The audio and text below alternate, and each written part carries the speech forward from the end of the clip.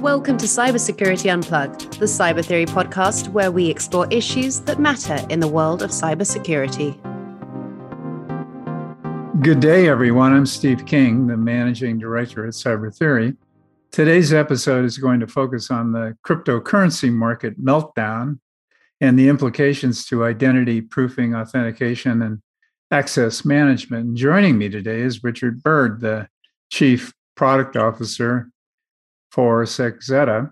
Richard is a multi-time C-level executive in both the corporate and startup worlds. He's internationally recognized for his expert insights, work, and views on cybersecurity, data privacy, digital consumer rights, and identity-centric security.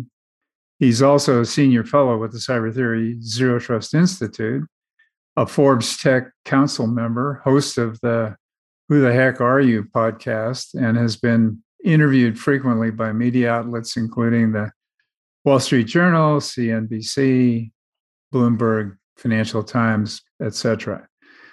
He's also known as the father of identity management. So welcome, Richard. I'm glad you could join me today. Thank you. I appreciate it. As always, Steve, it's great to be on. Yeah, thank you. So let's talk about crypto first. The commodity markets this week have created a cryptocurrency bloodbath, and these declines might not yet be over.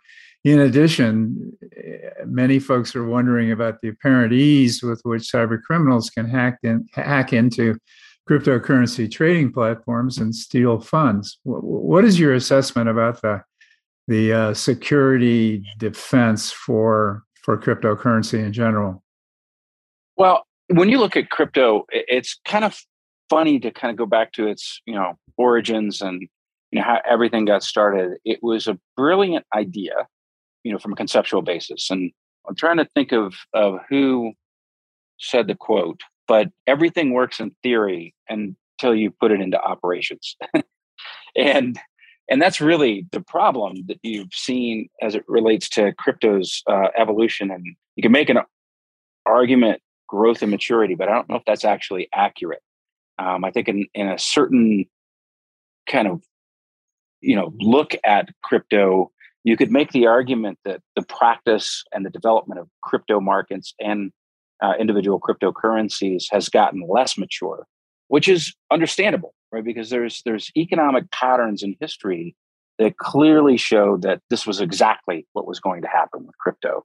And I think those patterns also show that crypto is not invalidated as a means of commerce and exchange because of the collapse that it's currently experiencing. But I think when you look at kind of early stage, here's the theory, here's the market that it creates. The market then generates a massive amount of interest. Investment dollars follow, and then behind investment dollars follows immediate speculation. And then the industry of crypto, as we've seen, explodes in terms of its diversity. But a large percentage of those crypto players, simply weren't ready for prime time. And if you've been around for a long time, like you and me, every time there's an economic downturn, that's when prime time is. Not when it's Great Gatsby-esque and everything is blowing up, and somebody takes the meme coins and all of a sudden says something about them and they increase by value 7, 8, 9x. It's when the going gets tough that you see who the true planners and survivors are. And we're definitely seeing that in the crypto markets. From a security standpoint, look, it's been a whole lot of hype. I'd kind of pitch that back to you, Steve. Like, I know that you and I have both seen these kind of hype cycles, probably the most recent being, 98, 99, 2000. But how much of the crypto market do you feel has been driven by hype, energy, and how much do you feel has actually been driven by actual, financial, economic, value and performance?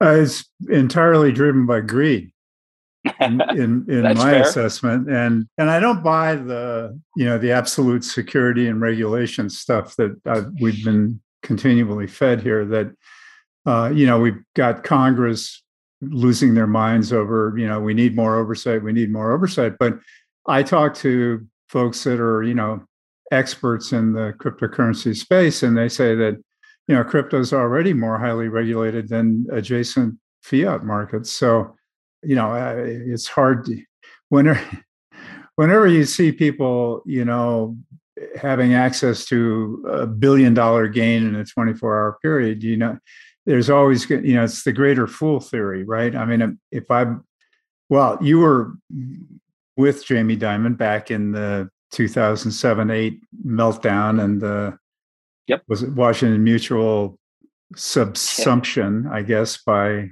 JP Morgan Chase. And so firsthand, right, that what you end up with there. And so my view is that this is entirely driven by greed, that that if I can buy some, credit default swaps, that I can find somebody to sell them to at some point, I love that you brought up the CDO example, because there's another pattern in history, right? And here's where I really struggle with crypto. And I absolutely agree with you. Like, crypto markets and kind of crypto performance is a very greed and speculation driven market, right? But when we look at CDOs, I think it gives us another reference point for why it should have been easy.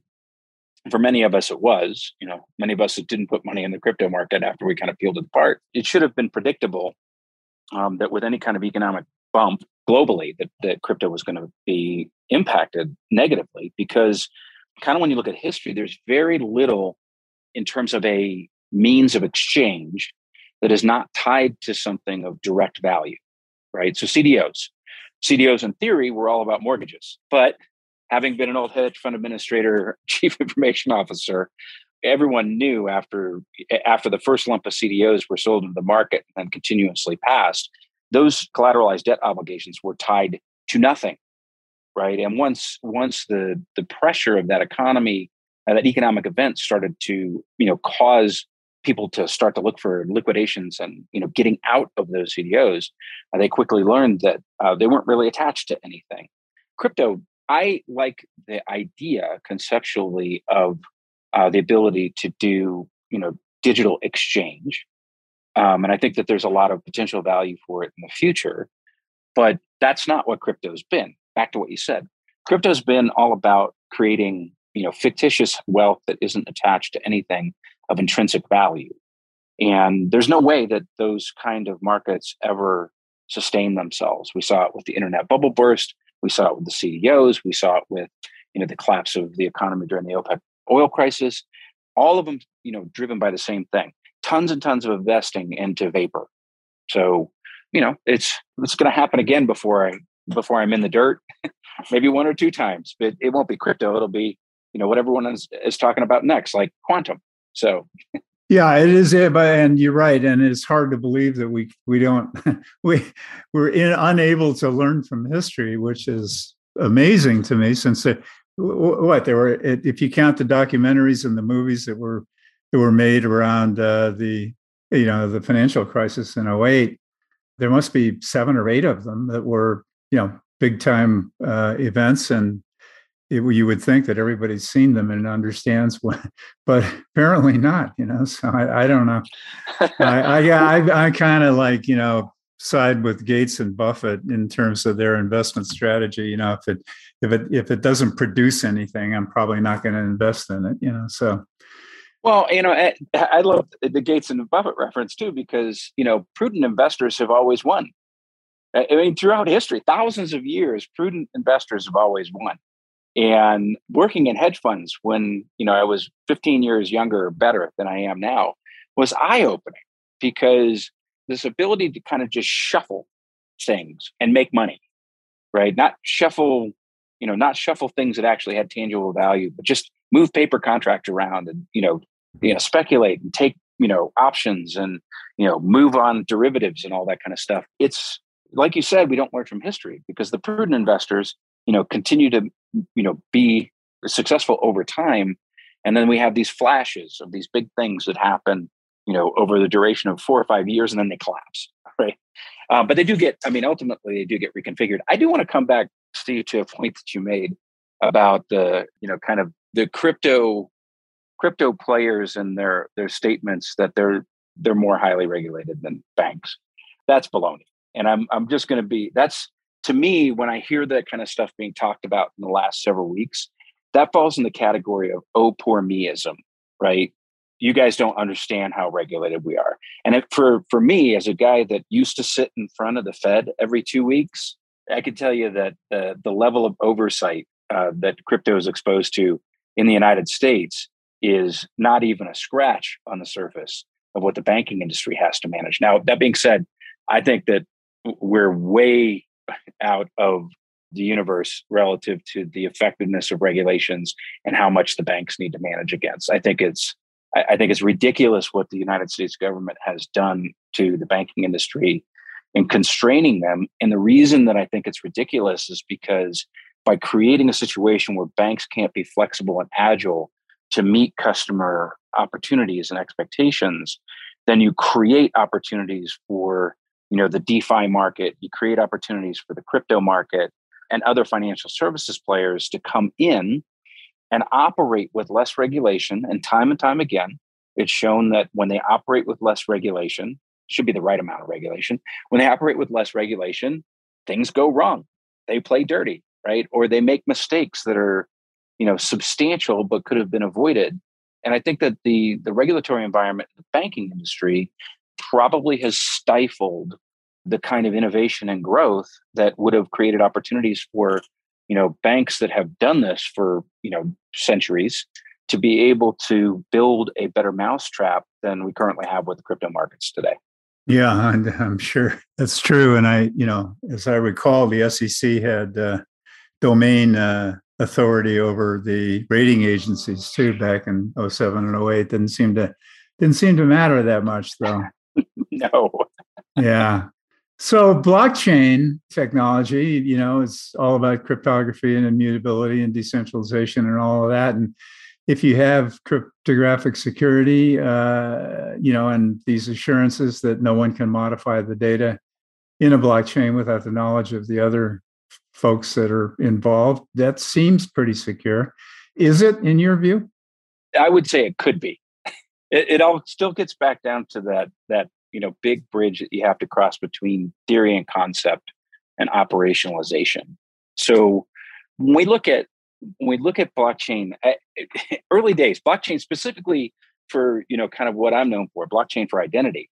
The problem is that the digital us is a proxy for the physical us or the analog us.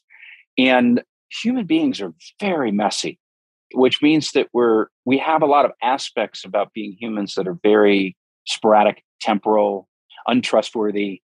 And I always like to use the example when I used to talk to folks in blockchain and self-sovereign identity in the early days of kind of the conceptual uprising. I said, I'm an old banker, so I'll give you a great example of the deficiencies of immutable ledgers as it relates to banking. And I said, marital status is a component of identity, yes or no? And everyone in SSI and blockchain and all that would say, yes, absolutely. Your marital status certainly falls into an identifying characteristic. And I said, so I'm married, but this is a hypothetical situation. I'll make sure everyone who's listening knows this. I'm married, been married for 23 years. I've decided that I am going to be a horrible person and I engage in illicit affairs. And my partner, my spouse, decides that they no longer want to be with me. And they move out to my second home.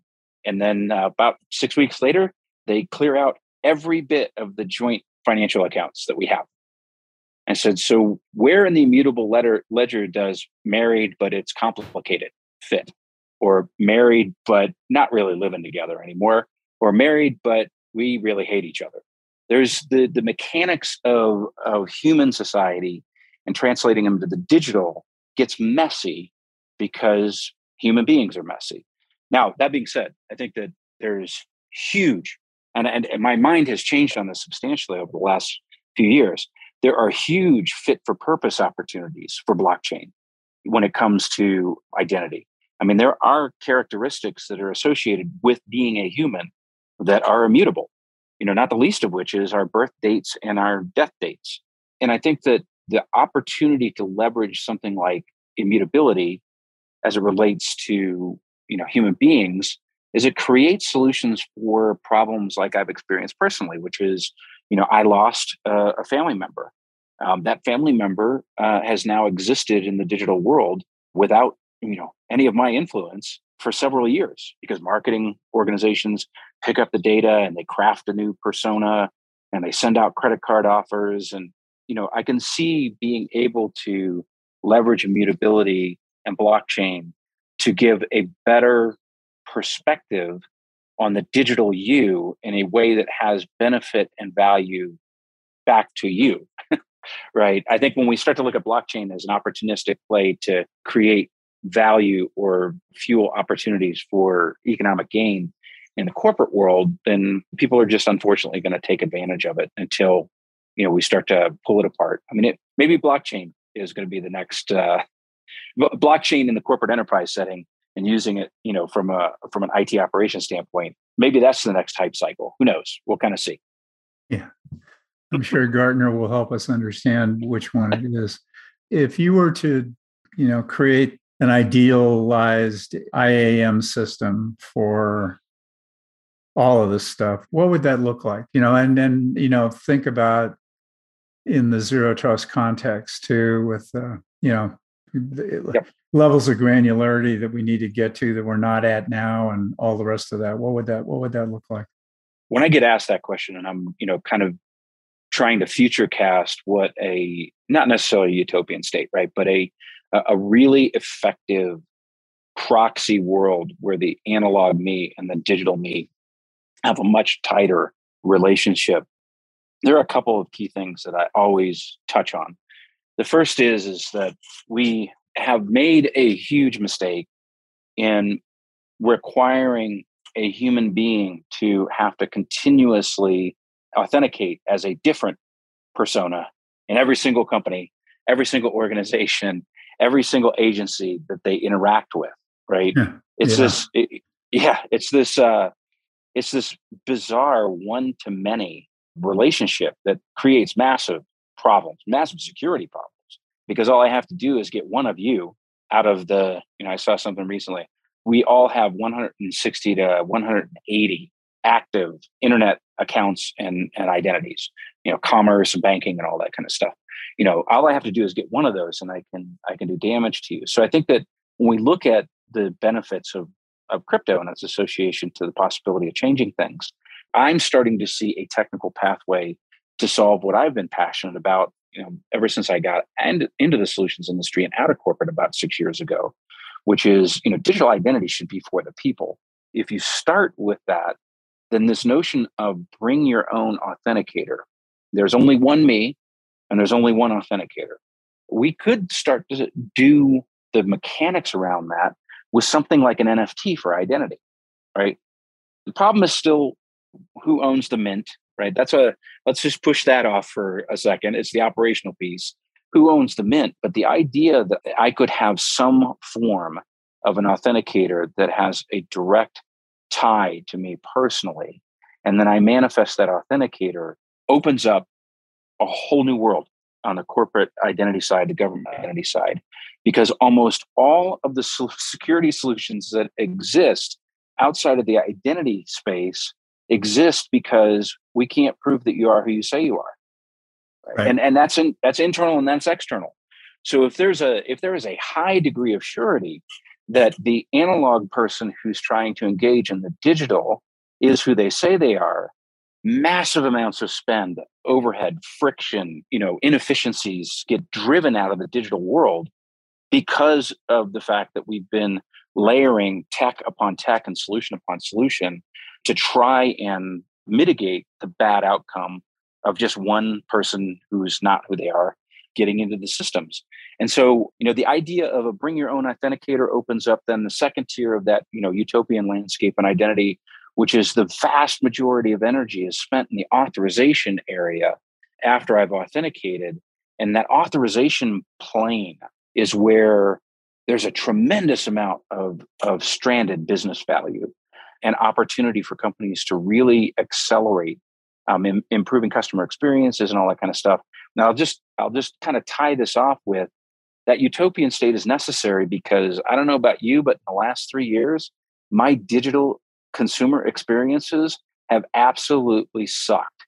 Yeah. Right? Right? Yes, of course. Yep. I mean, they're horrible. After 20 years of digital transformation, they're horrible.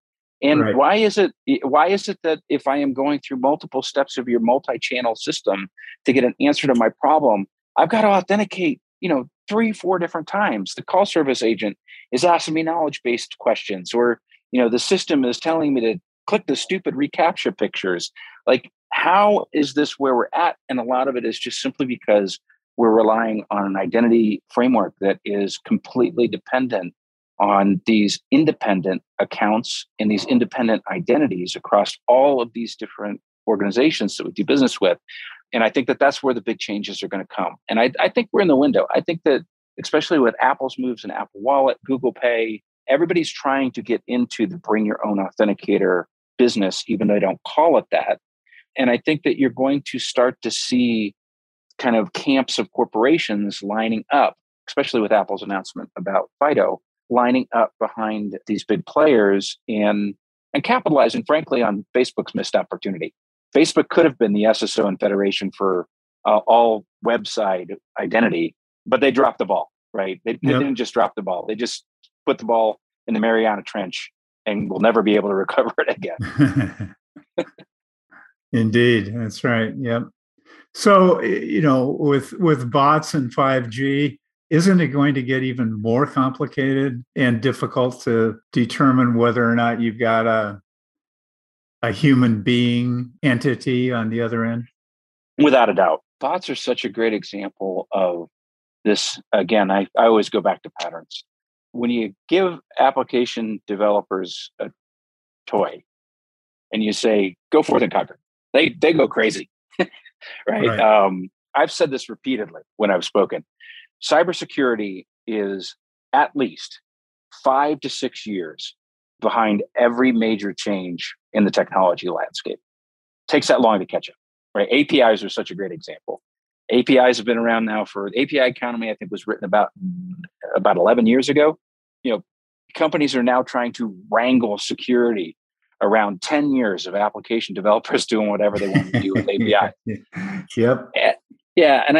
So I think that, this rise of 5G and the rise of, bot-driven transactions certainly is problematic. 5G, I always kind of laugh. Like, 5G means that people are going to screw things up faster. And, it's not necessarily going to create an opportunity for better customer experience. It's just going to create an opportunity for bad things to happen faster when somebody clicks that damn link in an SMS text and gets had on a Zelle, hack, right? The bot side of the equation has been interesting to watch from a consumer as well as a corporate standpoint, because it's pretty clear that human beings are able to suss out bots pretty good. Like, when you're, it might take you a couple of cycles, going back and forth about your lost order or your UPS tracking.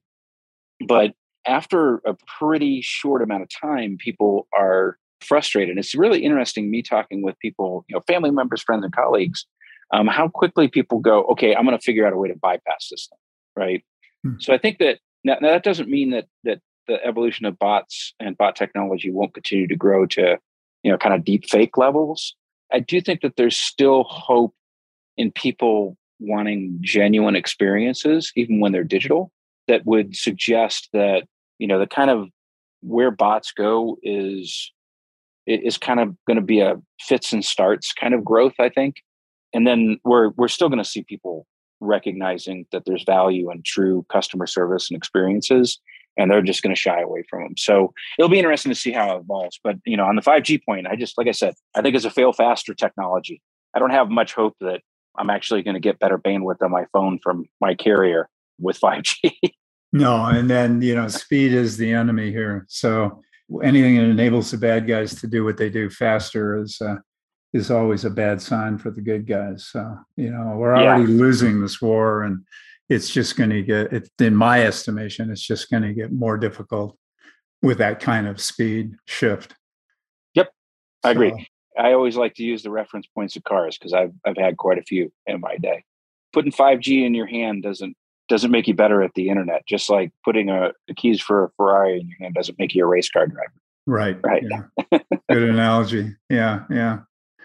What are your final thoughts, I think, because I'm conscious of the time here, and I think we're closing in on the half hour, about the technology and whether, I mean, this is a very loaded and broad question, but is it actually worth introducing more new complexity and an increased load when we can barely keep up with what we already have?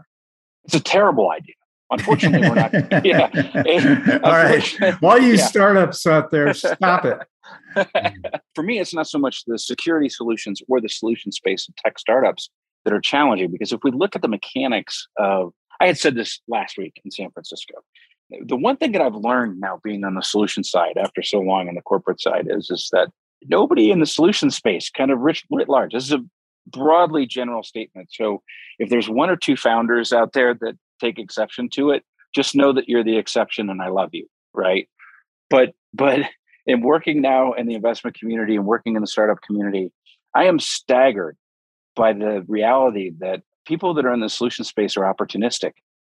They did not wake up one day and go, you know what, there's this massive or even, niche problem in the marketplace that needs to be solved. And I'm going to wake up every day and do nothing but focus my attention on it until it gets fixed. That is not the motivation in the solutions industry. The solutions industry is opportunistic. Somebody sees a gap. They see that it has possibility to raise funding.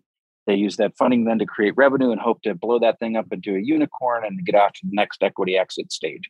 None of that makes the world safer. None of that makes the world better. And none of that makes the world less complicated. But it is the dynamic that all of the solutions players operate off of. I think that when I worry about the additional complexities, it's more at kind of the meta platform or major technology changes piece. And the other thing that I had said last week is like, you can look at the extant reality of technology today, and 90+% of all workloads are run by mainframes on a daily basis. It doesn't matter how big the cloud has gotten. Mid-ranges are still around. I'm talking to people that are still running AS400s. I'm talking to people in the manufacturing industry that are still running Windows XP embedded on industrial control devices. And I think that this complexity issue is missing the reality of human behavior, which is we never get rid of anything. When it comes to corporate technology acquisition, corporations are like your aunt that hoards everything, right? And I know companies that you can walk into and say, hey, I really think that you need to buy X. And they go, hang on, let me just take a look in the IMDb. And they look and they go, oh, yeah, we already have subscription or licenses to that. They're like, are you using it? No, but we have it, right? Uh-huh. This hoarding mentality means that whatever comes next is just added to the woodpile. And that's where the complexity comes, right? When we think about, my last leaving point would be, I'll bring it back to identity. If you want to be exceptionally good at identity security, which you need to be, because 20 years of history shows us that that's how you're going to get breached 4 out of 5 times, right? If you want to be exceptionally good there, then you have to be exceptionally good at managing your identity experience across your mainframes, your mid-ranges, your client server environment. Everybody now wants an Apple device in the corporate space. So now you're on the iOS side. You also have the Windows side because you got people that hate Apple. And then you've got now cloud, right? But you don't have just cloud. You have Google, you have Azure, you have AWS, and then you have maybe a couple of regional players. And everyone's like talking about quantum. Quantum isn't going to take everything out. It's not going to take out the thing before it. Quantum's going to be added to that stack. And everybody's going to have to try and manage across that, with the exception of companies that start now and they're just all pure greenfield. But none of those companies that are all pure greenfield and going with just cloud technologies are in the Fortune 2000. None of them. I think that this inability, I don't even think that it's necessarily, that there's too much tech or there's too much in the way of solutions, or there's too much in these IT or technology referential stacks. I think it's the fact that we just don't get rid of anything that is really causing the majority of our problems. And that's probably a conversation for a whole nother podcast, Steve, because, there's corporate politics and budgets and all of that that's kind of tied up into, why do people keep stuff on life support that just increases their complexity rather than going a more elegant, simple or streamlined approach. But I don't think the next thing is the problem. I think it's the last 27 things that are the problem. Yeah, I agree 100%. And the difficulty with that is that there's the perception that those last 27 things actually work. In fact, they're probably the only things that actually work. So your reluctance to get rid of them is understandable. What check processing has been running on COBOL systems for how many years? 50, 60, 70 or something? I mean, yep. Yeah, it's Lord. just, yeah. And it's, back to what you said, it works.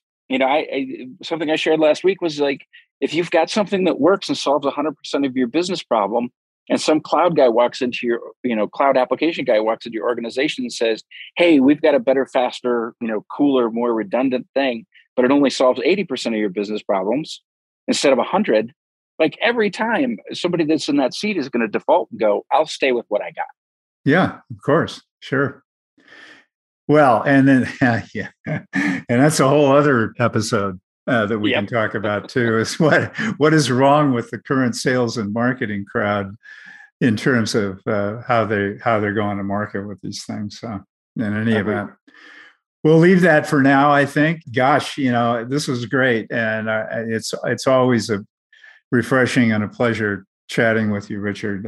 So I thank you for taking time out of your now ultra busy day because of increased responsibilities at Sixetta, and congratulations for that. I wish you the best over there. I hope that whole experience turns out to be as positive as we all expected when you went there. And I'm sure our audience appreciates it as well. So thanks again. Thank you. Had a blast. Always do. All right, great. We'll catch up in a few months. Thanks, Richard. Take care. Thank you.